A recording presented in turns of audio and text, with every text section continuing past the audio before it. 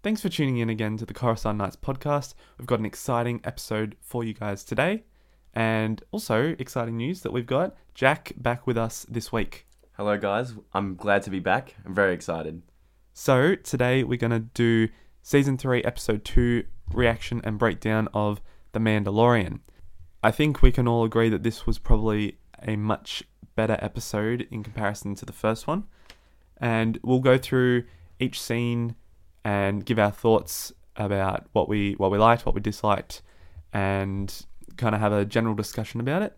But before we get into it, just a reminder, we do have socials on Instagram, Facebook, and YouTube, all at Coruscant Nights. And also we have a Patreon, so if you want to go get more content from us, we just uploaded a exclusive podcast to the channel. Or if you just want to go support us, please feel free to at Coruscant Nights, or the link is in our Instagram bio. And thanks to Ben and Nikita for their continued support. Alright, so this was chapter 18 of The Mandalorian's journey. It was titled The Mines of Mandalore, still going with the traditional "the" to begin the episode titles.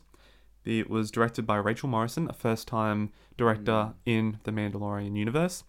And it had a runtime of 44 minutes, a little bit longer than last week, still probably shorter than what a lot of people would like.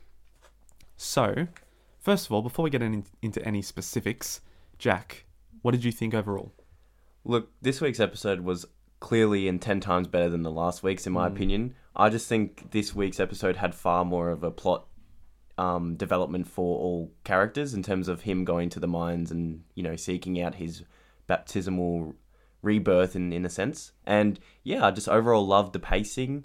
I loved the action, and I loved all the character interactions and development for all our favourite characters such as Grogu and Din and even Bo-Katan. Yeah, I agree as well. There was a lot more to this episode than the first one, and that probably comes from the fact that there was a lot more time that the writers had to include certain, plot points, character development, etc.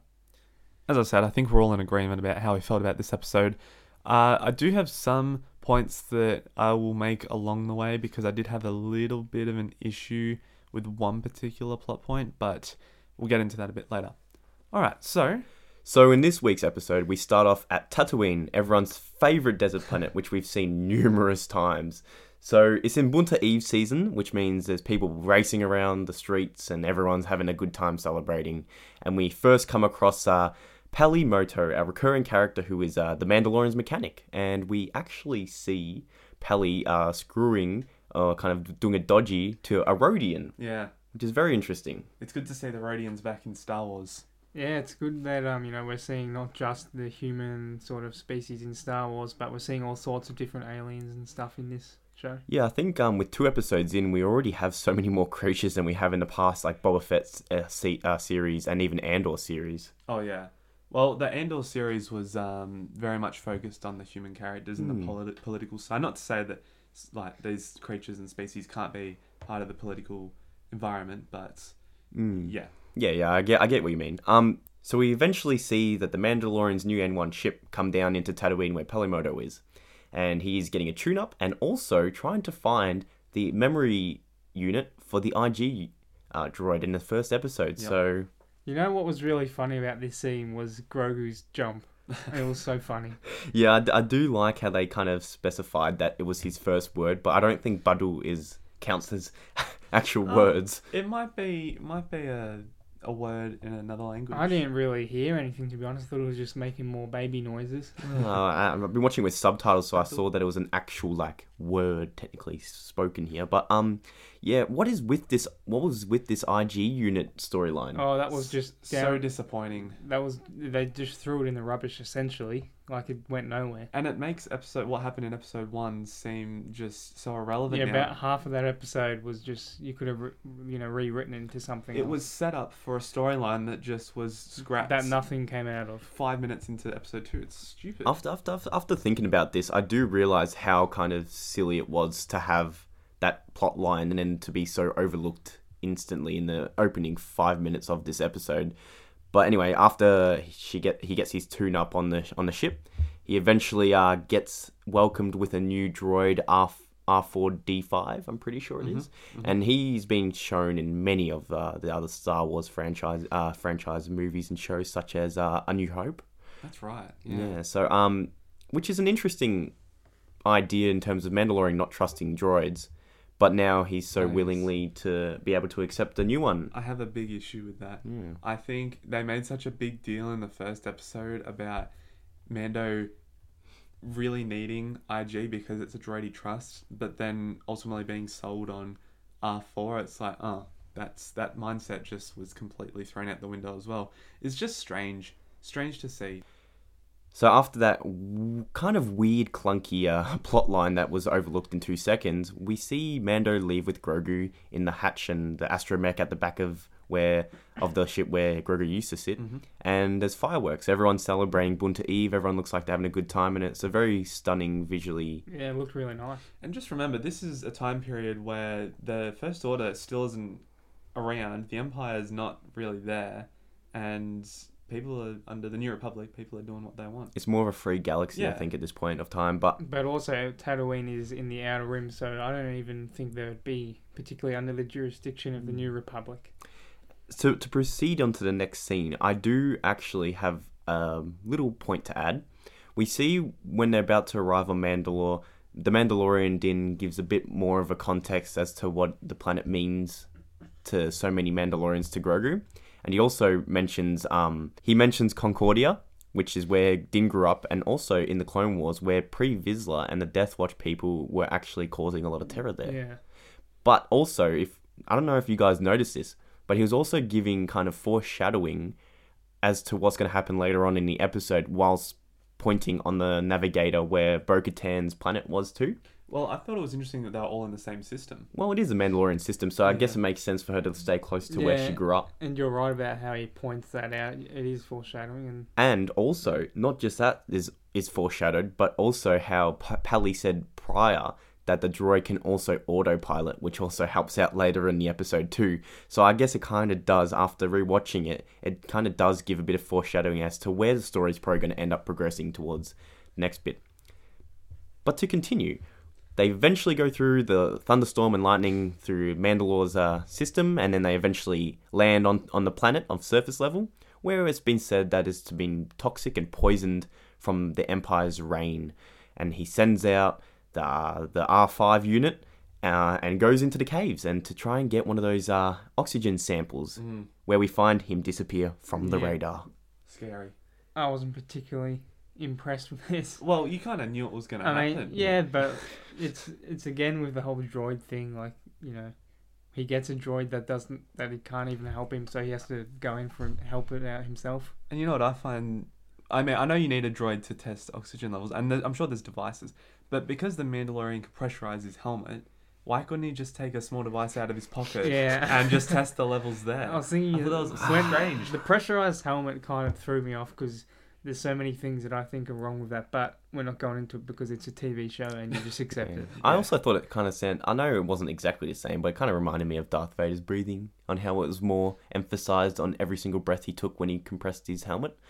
But anyway, he eventually goes in on his own and goes to find the unit and what happened to him, where he gets jumped by these weird four-eye creature really things. Weird looking things. They're called Alamites. And later on we get a bit more context from Bo-Katan as to what they are. But anyway, he gets jumped by them, he pulls out the Darksaber, and yet again we see Din really, really, really struggle using that thing. It was still cool to see. Oh yeah, and at least this time, when he hit them with the Darksaber, they actually died. They weren't just used as like a punching bag. I absolutely loved one particular scene. It was right at the end when he stabbed one of the Alamites through the chest and then like shoved him off the side of the cliff. Yeah, that was that's such a Mando thing to do. I thought that was the ultimate of disrespects. But going to what you said, Jack, about how, you know, what you said, they didn't just knock him to the ground, get back up, similar to another TV show that we all know of. Yeah, we don't have to hint at that one. I think this combat scene was definitely a lot better. Like, you know, he actually kills him and he stabs him and stuff. Still no dismemberment, however. It you couldn't really tell in this scene because of, you know, how lethal the blade was, unlike in Obi-Wan where you can really tell that it should go through. Since he didn't really slice at them, he jabbed at them, it seemed more, you know, realistic. But still, I'm wondering if they're not going to include any of this sort of dismemberment, which we saw in the very first movie. So I don't know why they couldn't include it in the show, but hopefully they do eventually. Yeah, that's good. That's a good point to add. And then after that, Mandalorian takes out the Alamites and then gets R5 and goes back to the ship and grabs Grogu.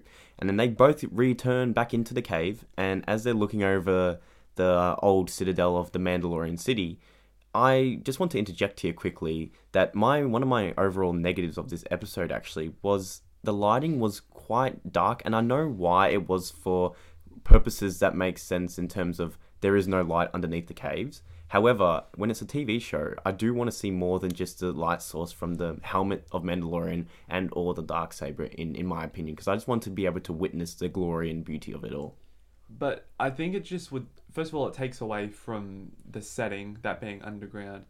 But also, it takes away from the vibe, because it's meant to be this dark and gloomy and almost scary territory that hasn't been explored for years. I agree, but I think there could be found a balance there in terms of just, overly light compared to overly dark. They could have just, in like the editing or something, just lit up all the light, so it still didn't, you can tell there's not like natural light in the show coming in, but it's still bright enough that you can see what's happening. Just a little bit brighter, that's all I really wanted. But anyway, as they jetpack down and Grogu's little floating pod goes down. Yes, can I make a point quickly? Yeah, of course. So I noticed this, and I'm not sure if it's 100% the same, but the theme song again. No. Okay. The music that they play when they both drop down into the Citadel or the Civic Center, it had the same music as what Bill Burr's character Mayfeld has at the end of his episode in season 2. I don't know if it's exactly the same, but it sounded so similar. I don't think there's any like connection or relation for them, but I thought it was interesting to hear both. I like that theme, so it was interesting to hear it again. Anyway, that's all I wanted to say about that. That's right. So as they float down into the abyss of the ruins of the city, we see that they land and they're like, damn, we have to go further. So they go again. They go right to the bottom. And then there's a lot of these weird, like, dragon eye creature things that are chilling in, like, the pipe systems. Whilst Grogu is looking very scared, as he should be, because he's a baby still. Poor Grogu. They both turn on their lights and they continue onwards. And then we see kind of more of a traversal of the underground systems of Mandalore with no real plot or, context. So they just keep going. No. They're just walking scene. Then eventually, we get to a weird T-shaped visor thing, which which was in the ground, buried within the sands. And as Mandalorian picks it up and brushes off some of the sand, jump scare, absolute I was like, damn, what the hell was that thing? Some big monster alien creature thing trapping Mandalorian and then straight up injecting him with a needle into his neck. I was like, damn, what are we watching? That was such a weird looking monster. I'd like to know what it actually was, because it's not something we've seen in Star Wars before. I was thinking so hard on what this was. I thought maybe we've seen it before, but I could not recall anything. I don't think so. So then we see Grogu in absolute even more terror, like he already wasn't already. And he slowly approaches where the machine puts Din on kind of like a weird like skewer thing. The way he peeks around the corner, Grogu, it's just really funny. So cute. But one of the funniest scenes, I bursted out into tears, is when Grogu was trying to sneak to Din after the robot walks away. He does like a speed walk. Yeah. And because he's puppeteered, it looks so funny on how his little arms just kind of were by his side and he just moved hella fast. That's right. I remember that. It was so cute. Funny. And then we actually see Grogu use his force ability, trying to lift up the skewer thing that he's on. However, it drops and makes a loud bang, and the robot, weird forearm robot thing with one eye, turns around, and Mando kind of says in his last words, "Go find Bo-Katan." And then Grogu does this amazing flip into his floating mobile and just full 360s. Zooms out of there. I love this part because I was so excited to see, we're going to see Grogu on his own. Not only that, but he's actually going to do something and try to get some help. It was just, oh man, I was just so excited and I thought it was so funny. In my notes, that scene specifically, I wrote down the phrase, baby crazy. Baby is crazy indeed. So he eventually zooms out, goes back up the way they came, goes to the exit of the cave, and boof, jump scare again. But however, we did see the trailer, so I kind of knew that was going to happen. One of the Alamites. Oh, jeez, that's hard to say. The Alamites jumps down, and you're like, oh no, what's Grogu going to do? He just forces him out of the existence, and he cares about his dad. He wants to go save him. He's just He's bad on baby. a mission, and you don't want to get in his way. Yeah, he's just out of there. So then he gets into. And I love this part, how it kind of relates to what you were saying before with the foreshadowing. But Mando, even episode 1, he was telling him, as a Mandalorian, you've got to learn how to navigate the stars. And then in episode 2, how he points to this planet that Bo-Katan's on, and it all comes together. Yeah, in this scene. it's like a puzzle piece. Yeah. Connects. And he hops into the ship, and one of those weird dragon flying things attacks the hood of it, and you're like, oh crap, hopefully that doesn't get him, but it doesn't, and then R5 pilots himself away. Then the scene cuts to Bo-Katan's castle, and we see one of those medical, I swear it's like one of those medical droids or something that we've seen. Like a surgical droid. Probably been reprogrammed. Yeah, turned into just like a waiter almost at this point. And once again, we see a depressed Bo-Katan sitting on the throne doing absolutely nothing with her life now.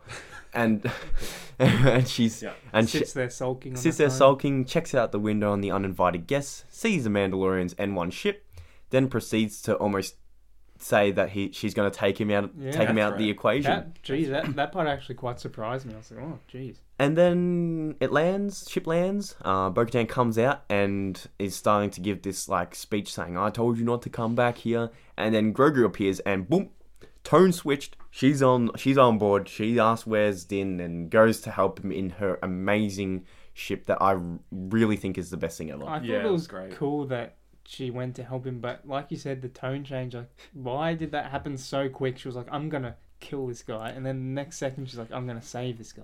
I've got a theory. I think probably it's because I know she said to the droid, track the ship, see where they've been, but she knew he was going to Mandalore, and it's kind of like, something happened on Mandalore, so I was like, let's go figure. And you can see that later on when she's flying through the storm, and she looks down and she's smiling when she's seeing Mandalore. That's a good point. I hadn't thought of it.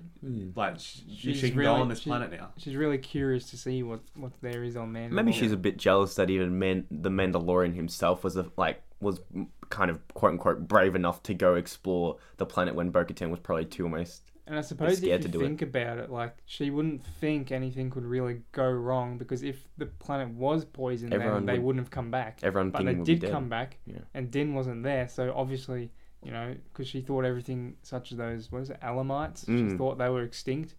But, she knows, she doesn't know that yet, but she knows that something's going on, which I hadn't thought about. It's a good point, Cooper.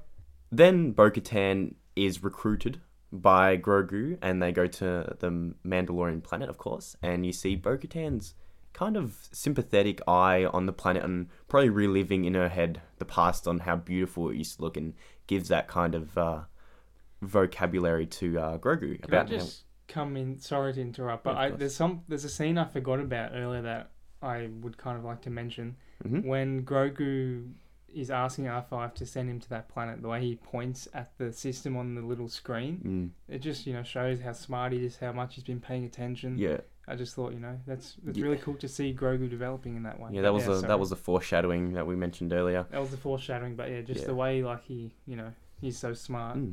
Then Bo-Katan lands a ship and tells Grogu that he needs to be the guide to show where Din is in trouble. And Grogu is very, very scared now after seeing everything that he did on the way in and the way out. So he's once again timid again, but he still powers through that and becomes courageous. I like that Bo-Katan, I mean, it's not really a character shift for her, but she's very considerate, and she understands that. She says to Grogu, I know you're scared, but you need to show me where he is, or I'm not going to be able to help him. So it's nice to see her take a more personal approach to this conversation. Or not conversation, interaction with Grogu at least. Yeah, I agree with you on that one, Cooper. So they proceed into the caves. They do the jetpack down, and she gives one of her speeches again about how beautiful the city used to be and how her father ruled it and everything was perfect until the Empire basically came. And then they go down into the lower levels of the planet again, and she actually says to Grogu before everything, says that the Jedi, she knew a lot of Jedi, and they worked together and were actually in peace a lot of the time. Mandalorians. With the Mandalorians, of course.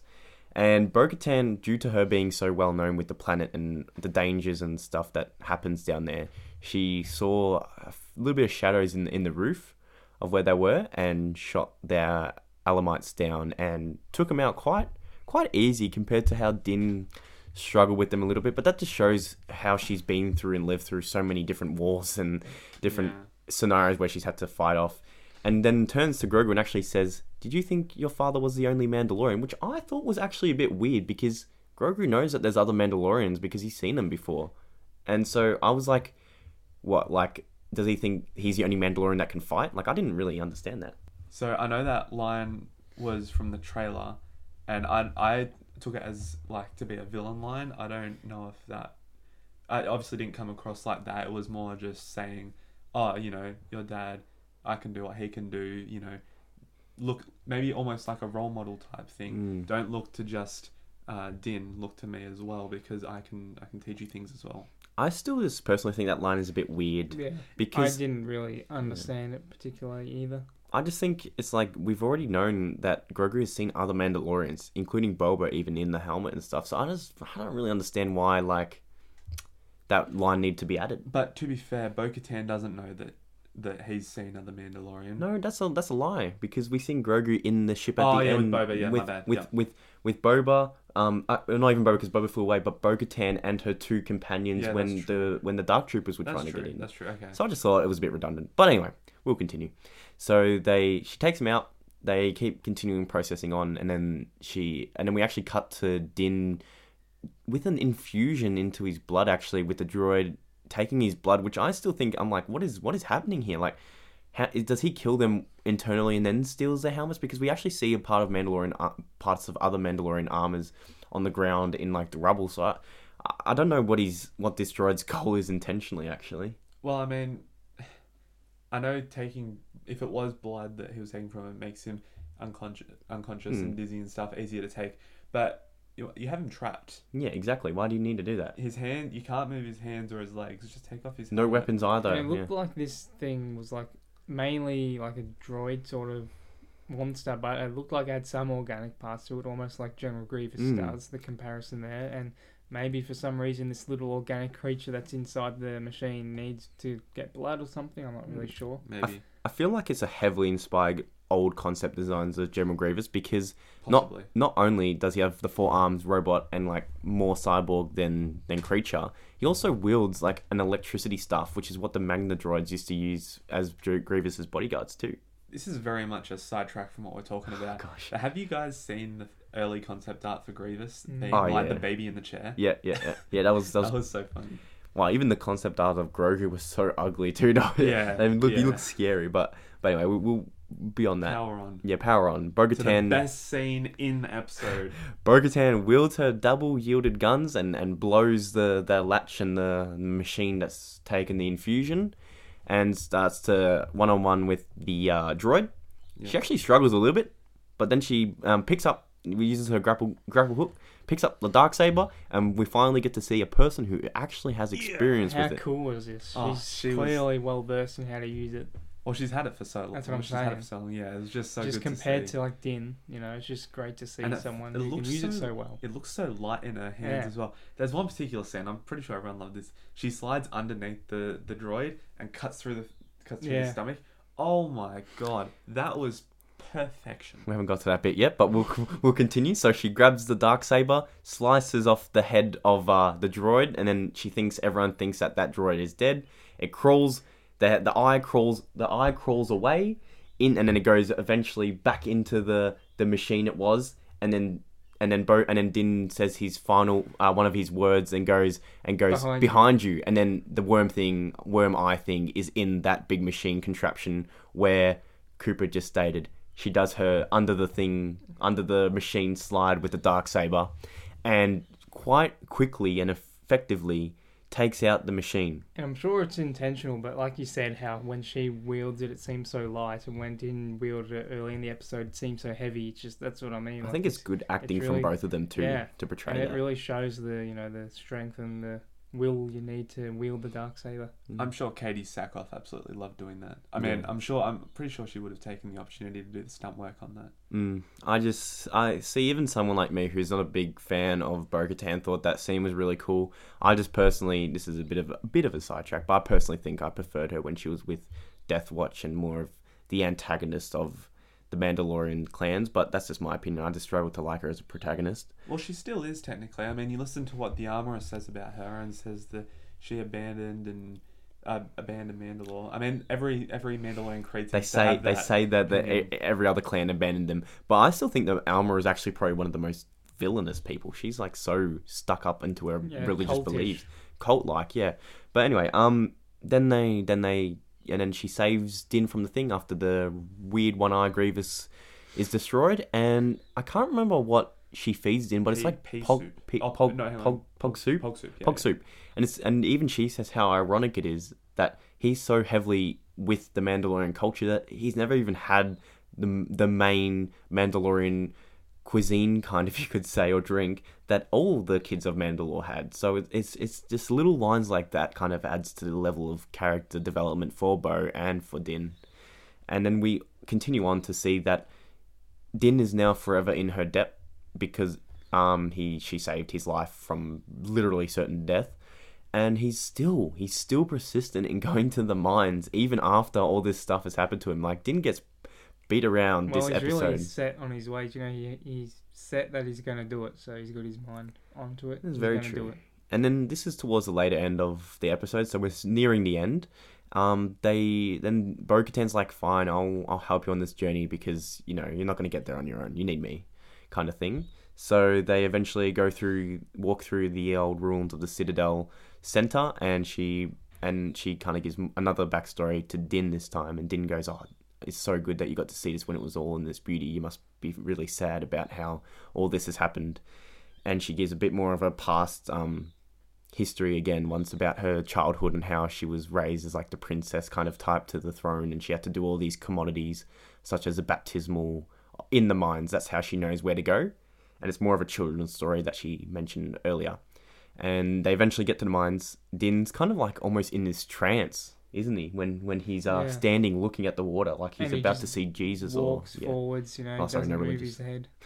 And I like that Bo says, "I want to give you the full tour," and then starts reading from the transcript in the wall. Yeah. And he's just not paying attention. But they actually talk about the mythosaur in that transcript. Yeah. So once again, after rewatching it, it's kind of like, wow, more foreshadowing again. Like, what is this? Foreshadow heaven. Well, I don't think anyone actually thought we were going to... Nah, no one thought about it. But after rewatching it, it's kind of like, well, you know, what is all this foreshadowing? Yeah. Anyway, Din takes off jetpack, takes off some of his like loose armor stuff, apart from his helmet and boots and all that stuff. No weapons or anything. And he starts to immerse himself into the water, and instantly hops in there and gets taken straight to the bottom almost immediately. And yeah, I wonder by what, I found though. that part funny, how he just sunk straight down. And Cooper actually made a note about this, if you want to mention it. Yeah. So I think over the episode, obviously, Bo and Din have grown a bit closer in their understanding of Mandalorian culture and stuff. But I loved that not only even when Grogu shows up on Kalevala to tell Bo to come help him, but in this scene, as soon as Din's taken down under the water, she dives straight in, zero hesitation at all. And I don't know if I'm pretty sure it's because they've built a connection, but I also think it could be maybe to preserve Mandalorians and keep their culture. They're almost extinct. It could also be, if you really want to go into hypotheticals, that's the only chance she has of getting the Darksaber, by beating him in combat. True. So if he dies, then she doesn't really have a way of, you know, winning it by combat. That's true. That's definitely a theory, but yeah, that's for a later day, I guess. But I reckon she just did it primarily because she's with Din now, helping Din. I reckon it was just out of, you know, being friends, but and being a Mandalorian that was warrior. Just a hypothetical. Yeah, of course. And so she's jetpacking her way down, which is crazy to see how fast Din got thrown to the ground. Makes sense because if you think about it, because he's covered in like all this metal armor. No, but he took off half of his armor stuff he took off like his jetpack and stuff. Yeah, if you think Bo's wearing all that stuff too, then why would she need a jetpack if she could just 'cause stand in there? I guess she wants to get down quicker, but Yeah. also so she can lift him out quicker. It seems slower almost at that point. But then she eventually sees Din on the basement level. The basement level. Of seafloor. The seafloor, that's the one, the seafloor. The sea Even though it's not really a sea, but anyway. So big anyway. But we also get an idea on how big the scale of the water is after this next scene. So as she's emerging carrying him with the jetpack, we see like this hear this ominous music almost, and it's like, whoa, what's this thing that's about to appear, or what's going to happen? And then you see a tease of like this massive horn, and I was like, oh damn, I know what this is going to be. It can't be happening. It can't be happening. Literal jaw on the floor moment. And then we see the eye. I'm like, oh, all right, must be just like a statue or like some stone thing. And then it opened and moved, and I was like, oh Lord. I was like, this is a mythosaur. It has to be. And then of course it is. And you can just see Bo's reaction within the helmet. Just even though you can't see her. Even the oxygen bubbles that come out from the thing, she's like taken away. She just can't believe it. It's just those little details that make this show so great. It just shows that. And then as she emerged back onto the land, the episode does end while zooming in on Bo's mask. But I do think at that point in time, Bo's probably thinking, damn, maybe all these Mandalorian stories of old tale are actually true. So it's very interesting to think about. But that was just all the scenes broken down very briefly, and our general thoughts about each of them. So yeah. Oh look, I had a lot of fun with this episode. I think it was much better. It had more action. It had a much richer story. I think the connection between Bo and Din, and even Grogu throwing him in there, was really evident, and I really love to see it. And I'm excited to see where it goes. I've heard next week we're getting a much longer episode, which is really good. That'll be good, yeah. And we're getting progression on this story. It's very exciting times ahead of us for us fans. Yeah, I'm just really wanting to see what happens, more of the bigger plot, that, rather than all these small sort of subplots. I really want to see what it grows out into. Yeah, well, since that Favreau said in an interview that we're not even at the halfway point of the Mandalorian's journey, that we've got so much more to go. It's going to be interesting to see what happens. Throughout all the trailers, and similar to last season, they were painting it like this was going to be the main story, that this was going to take the whole season. Yeah. But again, like with last season, we're 2 episodes in and that storyline's done. Yeah, that's what I'm literally saying. Happened last season too. It's like Living Waters settled within the second episode. At least in season 2, it was like, oh, okay, you've shown all the scenes from the trailer, but you kind of knew that there was going to be Jedi. With this, you do not know where it's going to go. I feel like it's going to be a lot more on Mandalore than we think, and it's going to almost be like a rebuilding and recollecting of the clan and try and unite them as one people with the mythosaur. And I reckon Grogu's going to somehow find a way to talk to it through the Force, and you're going to see Grogu on the head of it. You're going to see Din on the back of it with the Darksaber. He's going to learn it, and it's going to be epic. I would just want to know how, like, this is a really trivial thing, but I want to know how the armorer would be able to confirm that Din went into the living waters, like. Yeah, that's true. Well, I think he had to take I think he just had to say that, I'm going to prove to you, if I prove to you that I was in there. So he's probably just going to get like a sample of the water or something. Also, I don't know how important this is, but he didn't finish stating the creed or the way of the Mandalore creed. He started... Remember in the first episode, the kid was being introduced to the creed and he was saying all that stuff? That wasn't Din. Yeah, I know it wasn't Din, but he was saying this. Din was saying the same thing in this episode, but he didn't get to finish it. Yeah. I really don't think that has any correlation, but it could be interesting to see. Or there might not be a link between the two people or events, but it's the fact that in both episodes they've had someone failed to recite the whole thing. Yes, exactly. And both times it happened because they fell into water, which is funny. But does that show a weakness in the Mandalorian culture? No, hang on, don't worry, just don't worry. Yes. Alright, that's about it for this week, so thanks for listening, and next week we'll be talking about episode 3 of The Mandalorian. Hopefully there'll be a lot to talk about next week as well. Thanks for listening, guys. See you guys.